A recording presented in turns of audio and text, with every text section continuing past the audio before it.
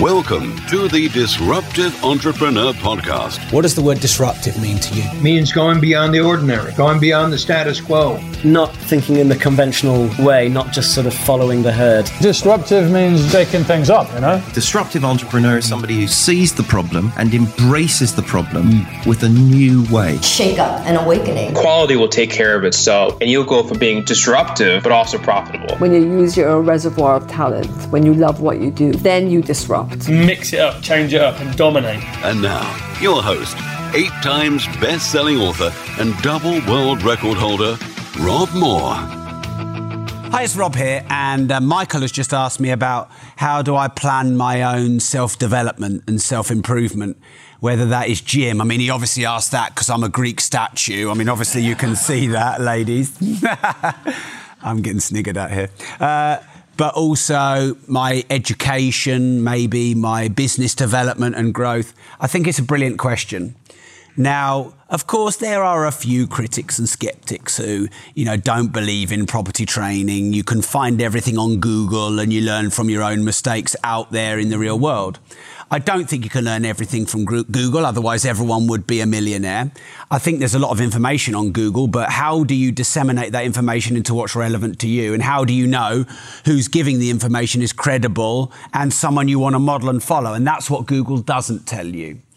Also, I think that it's really bad conventional wisdom if you were to look at it as a contrarian. You know when people say, if you want something doing properly, do it yourself. I think that's really stupid advice. I think if you want something doing properly, give it to someone who's good at it. Because how often are we, as individuals, trying to fix problems we can't fix? You wouldn't repair a boiler. 1, because you can't, and 2, because actually there'd be a health and safety issue. But a lot of us are trying to fix shit that's broken that we're no good at fixing. So when you try and fix something that's broken that you're no good at fixing, what happens? You break it some more. So I'm not saying don't learn from your mistakes. Try to learn from your mistakes. I'm just saying, if you want something done, it's probably best getting someone who's good at it to do it. Like if you wanted to do a joint venture contract, you'd probably get a commercial lawyer. I mean, it would make complete sense, wouldn't it? So because of that, I think it's vital to have mentors, I have actually, can't even believe I'm admitting this, but it's all part of my ongoing therapy, but I have a therapist now. And in America, they brag about their therapist. And in England, it's kind of frowned upon. And I don't know if you're looking at me in shock or like, well, of course Rob's got a therapist. This is nothing new. And I'll talk about that in a minute. So having mentors, coaches, therapists, podcasts, audiobooks, influencers, peers, masterminds. For me, it's vital to be connected in all those areas. Now, at certain times of my life, some are more required than others. Like I've never had a therapist, but I just feel myself needing to talk to someone just to get shit off my chest who isn't trying to solve it for me. Now, I've always gone to coaches and mentors because I want them to solve my problems. But I'm at the stage in business now, 12 to 15 years in. I'm in a 12-year marriage. I mean, for me, these are world records. Because my previous relationship, well, I never even got round past first base, let's be honest. So I'm now 12 years in, and there's stuff I need to talk about that. And my career of business is 15 years in. So I think having people to talk to for the sake of talking who do not judge, so you can have some kind of cathartic exorcism of your inner demons, I think is vital. And sometimes it could just be a friend. But you have to have this, you have to say to this person, and they have to be willing, is it okay if you don't try and fix my broken shit and just listen to me? I mean, for years, my wife used to say to me, I don't want you to fix my problems. I just want you to listen. And because when she would talk to me about things she's maybe, having challenges with, my desire is always to solve. I mean, we're all entrepreneurs. Your desire is to solve, to fix. And sometimes you need that and sometimes you don't.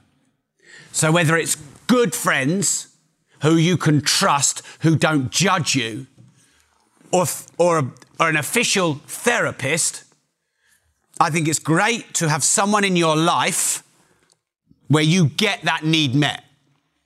And I think I've had a hole in my life where I've not had that need met. Because Mark and I have always talked to each other, but we're at the point now where we're pretty big. And so if I've got a problem that's related to his part of the business, it's hard for him not to judge. If he wants to go, oh, well, recession might be coming, we might need to look at, reducing the workforce. But I love all of my stuff and I don't want to reduce the workforce. And I might find that hard to not judge. But he's just looking at a profit and loss. I'm looking at 160 eyeballs looking at me like this. So, I think that's been really valuable for me. Now, mentors, I've always sought out people a level or 2 levels above me. And I think it's vital to do that. And obviously, the thing with a mentor is they're different from a coach. So a coach is someone who's trained to ask good questions, and maybe their experience is less important than their ability to be a coach. A mentor is someone who's wildly successful and been there and done it, but there's no expectation of accountability and support. So a coach, there's some expectation of accountability and support.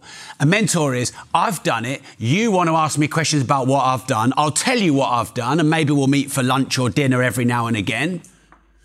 And that's how you use me. So with a mentor, you can get a paid mentor, which is like a hybrid of a coach and a mentor, but you could get a billionaire as a mentor or 100 millionaire. If you can get lunch with them once or twice a year and you buy lunch and you get to ask them the 11 questions in a conversation over an hour's period of time, they're a mentor. So I go for free and I go for paid. And obviously, I think you do that. Now, the upside to paid is accountability and what you can demand of them. You can't chase a billionaire and go, come on, get back to me. WhatsApp voice memo. Oi! Bill, Warren, for fuck's sake, get back to me. It's not quite going to work. But, a mentor or a coach who you've paid, there's a responsibility from them. But of course, I want to get on the same table, in the same room with someone who's worth 100 million or $1 billion or whatever. Now, so I've always tried to have mentors and I've always tried to have coaches and I've always tried to have paid ones, and I've always tried to find big hitters. Of course, finding big hitters who you don't pay is much harder than finding someone and paying. But for me, it's not an either or. It's why wouldn't you do it all? Now, I've found another sneaky little way to do this that I didn't even realise, and that was by having a podcast. Because I get to meet them by interviewing them. And then we build a relationship that way. And usually I get their mobile phone number.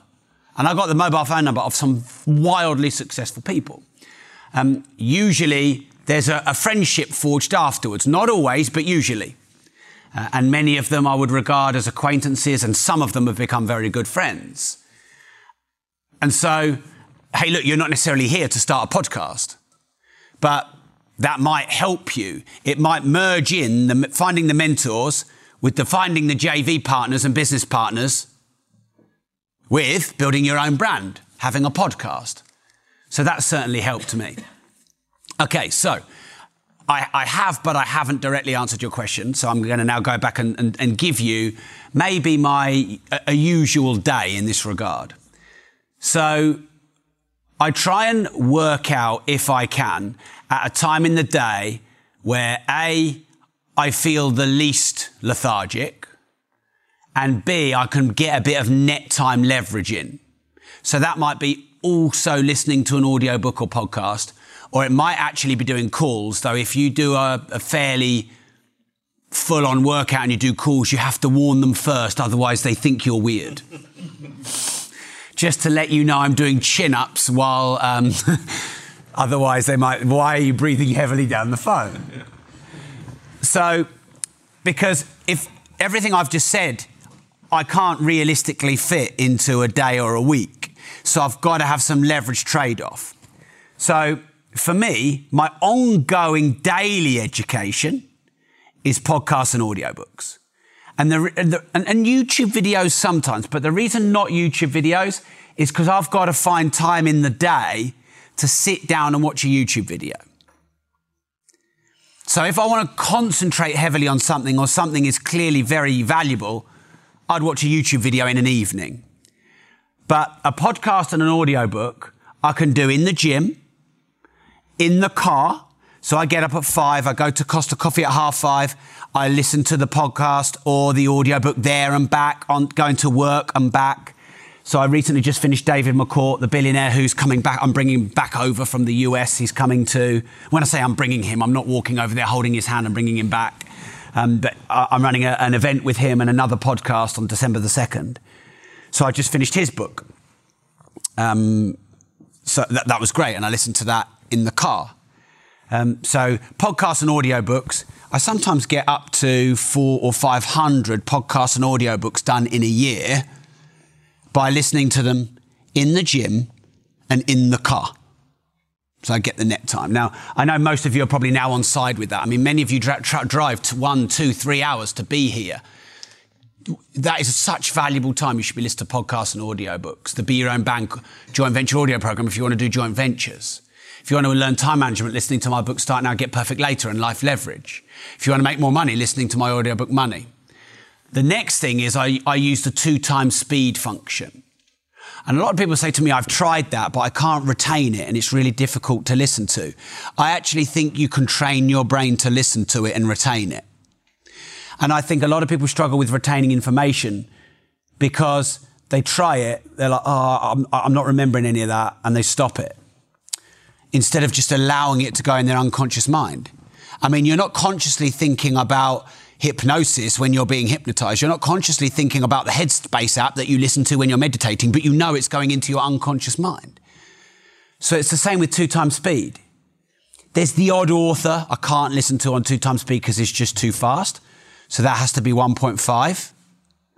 But that's another little way to answer your question directly, which is getting more into the day. I like to follow all the top influencers in the areas I want to develop. Now, I think people get themselves a bit overwhelmed because they're like, oh, well, I'm following loads of different influencers. I've got a lot of mentors because there is the kind of too many mentors overwhelm. It is a real thing. So I believe when you're researching and when you're looking into a new subject, you should go wide but narrow. You know, they have the saying, there's the mile wide, inch deep, or there's the inch wide, mile deep. So I think you go a mile wide and an inch deep when you're in research mode. Let's say you wanted to get into building a personal brand on social media or podcasting or marketing your business. You're wise to find as many influencers and experts as you can.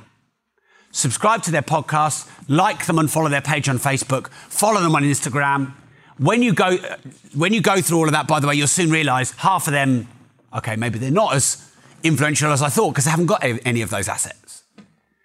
And then you're left with half, and then you just listen to a few episodes and watch a few videos of them all, and then you go, that one, not relevant to me, that wrong niche, don't like that one, and then you're left with a third or a quarter. And then you listen to it a bit more, and then you pick a couple off, and then you go, right. In property, I'm listening to, Rob and Mark. And then I'm going inch wide, mile deep. So that's what I've been doing for quite a few years. So I listen to everyone, but I only go a mile deep on a few. Like in personal development, I went a mile deep with John DeMartini. Every single book is done. I think I've read or listened to. Dozens. Pretty much every single one. Any courses I could have gone on of his, I went on. Now, I've done loads of personal development and gone wide on Jim Rohn, Zig Ziglar. I went relatively deep on Tony Robbins in the early days because that was what I needed. And of course, there's loads. And it really benefited me to go a mile deep with John's work because I found that it was, for me, the most balanced personal development I've listened to. Next then is making yourself uncomfortable. So again, I think there's some bad advice around this in the personal development world. So I don't believe that go all in or go big or go home or sometimes 10x. I'm not sure that's the best advice. Because when it comes to getting uncomfortable, if you get too uncomfortable, you could have an adverse emotional reaction to that and create a trigger and never want to go back there again.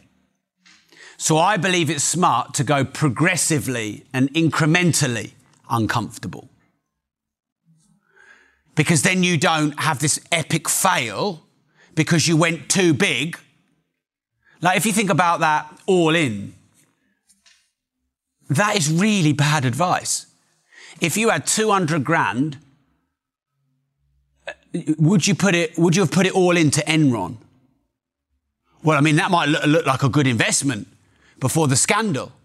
And if you think, Thomas Cook, what if you went all in on shares on Thomas Cook? It's bad advice. So I think as a mentality, committing is good advice. But I think it leaks out to bad advice. So I'm trying to make myself progressively uncomfortable. So what that means is reaching out to people who are bigger players and risking getting rejected by bigger players. That's a bit uncomfortable. Going to networking events and being the least successful person in the room, because it's way more comfortable to be the most successful person in the room. Trying things like TikTok. I don't know if any of you know about that app, but basically it's barely teenagers lip syncing to songs. That makes me feel relatively uncomfortable to do that. But it's massive. And I know people who've built 70,000 followers in 2 months. So fuck it. Let's give it a go. Let's see what happens. Maybe I've got a new brand. So I'm going to experiment with unfamiliar and, for me, uncomfortable social media platforms. Because how else do you grow? And by the way, that is personal development, isn't it? Getting more progressively uncomfortable is personal development. So I try and do lots of little things in my day, if I can, to get comfortably uncomfortable. So if I have a question for someone and I don't dare answer it, I've managed to get a part of my brain to go, ask it. Whatever. It might be because I'm nervous. It might be because I'm worried about being judged. It might be because it's a bit of a risky question. So I'll have a part of my brain that's gone, fuck it, just try it. You know what I'm like when I speak on the stage. And if there's the thing that shouldn't be said, I usually say it. Because it's a test. And it gives me more confidence. And on the rare occasion that maybe it's the wrong thing to say, well, I can always take that feedback on. Approaching people and talking to people who you might be uncomfortable talking to people. I'm actually not particularly comfortable in social situations. If there's a business element, I feel good now, I'm all good. But purely social situations, I'm pretty uncomfortable in. So I'm trying to push myself to do more of that. Next then, there's a lot here. We're nearly 20 minutes in to the first question. And that is, I am absolutely obsessed and fascinated by documentaries on Apple TV, Netflix, etc. And I like life's little hacks where you get upside leverage benefit. So yeah, we all know you've got to be persistent, you've got to be consistent, you've got to just keep doing it, and if you keep doing it for years and years, you'll end up being successful. But there are life's little hacks which can accelerate success and can cheat time. And one of them is watching all of the biographical and the business documentaries on Netflix and Apple TV. Because for me, that is relaxation, entertainment, and education. And surely that's a triple win. So, for example, you've all heard me talk about the Alexander McQueen documentary, which was an absolutely brilliant documentary in its own right. I think it might be my favourite ever. It was highly educational and it was so emotionally moving, it disrupted my entire 2019. And I watched it on the 2nd of January. And there's so many documentaries on Netflix and HBO and iPlayer on BBC and Apple TV that are like these amazing gold mines of inspiration and education and motivation instead of shit films. So that's another little hack I found. So I reckon my top 3 documentaries, and it's hard because obviously the ones on Steve Jobs are really good. The Pixar one was great. The Lego one was brilliant. There's so many great ones. So many. Supermensch was awesome. But I would say Senna is probably in my top 3. I love watching documentaries on wildly successful but very passionate and creative and disruptive and unique people. I mean, I think we're all unique. I've been watching all the documentaries on Kevin Peterson. I'd love to get him on my podcast. He is so fascinating. The guy is an absolute genius, but a flawed genius, as I think all geniuses are, as we all are. So I've been watching everything of him at the moment. But I watched on BBC iPlayer the documentary on Billy Munger, and I don't know if any of you have seen that. For those of you that have, you won't even need me to say anything else. Long story, very short, is very talented up-and-coming Formula 4 driver. I've actually just been connected to him. I'm trying to get him on my podcast. I WhatsApped him this morning.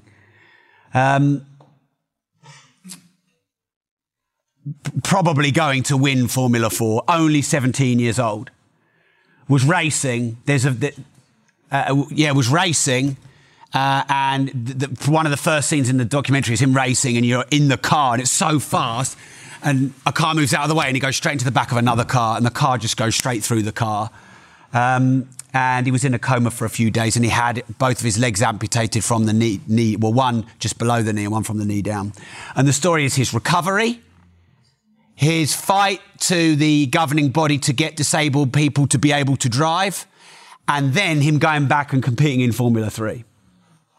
And you cannot watch that without being so motivated and so grateful and so inspired. You just can't. It's impossible. It's impossible. Now, I used to watch Walking Dead. And 24. And 1, I ain't learning shit. And 2, they take forever to get through those series. Not anymore. So that was a 23-minute answer to your question, but I wanted to give you, and that was just to give you all time to come up with your own question, of course. But for me, this is a lifelong pursuit. It's not about doing one course and stopping. It's not about following one person and stopping. It's not about buying one course and, I don't need to spend any more money. Now, there is one curse. The curse of personal development that no one talks about. Well, actually, there's a few. One is overwhelm. So you have to be careful not to spread yourself too thin and follow too many mentors. And because sometimes if you follow too many people, they say go left, they say go right. Grant Cardone says, don't buy your own home. Rob and Mark says do. Well, Grant Cardone's got more money. Well, Rob and Mark are in the UK. Who do you listen to? Grant says 10x, Mark says 1.1x. And it can't, you got to be smart enough to filter all the information, and the only bit no one can do for you, which is you, and this is self-awareness, is what do you take and implement into your own life? What do you accept and reject in your own life? Only you can do that. So overwhelm is a first world problem. And then the next thing is when you've done so much personal development and you cock things up, you're like, well, I shouldn't be cocking things up because I've done so much personal development. I should know better. I've spent so much money on courses. I've spent so much money on my mindset, and I'm still fucked off. And I get that quite a lot where I'm like, I should know better. But everything has a downside. So, hey, look, I think both of those are first world problems. All right, cool. Thanks for tuning in. And remember, if you don't risk anything, you risk everything. Mwah.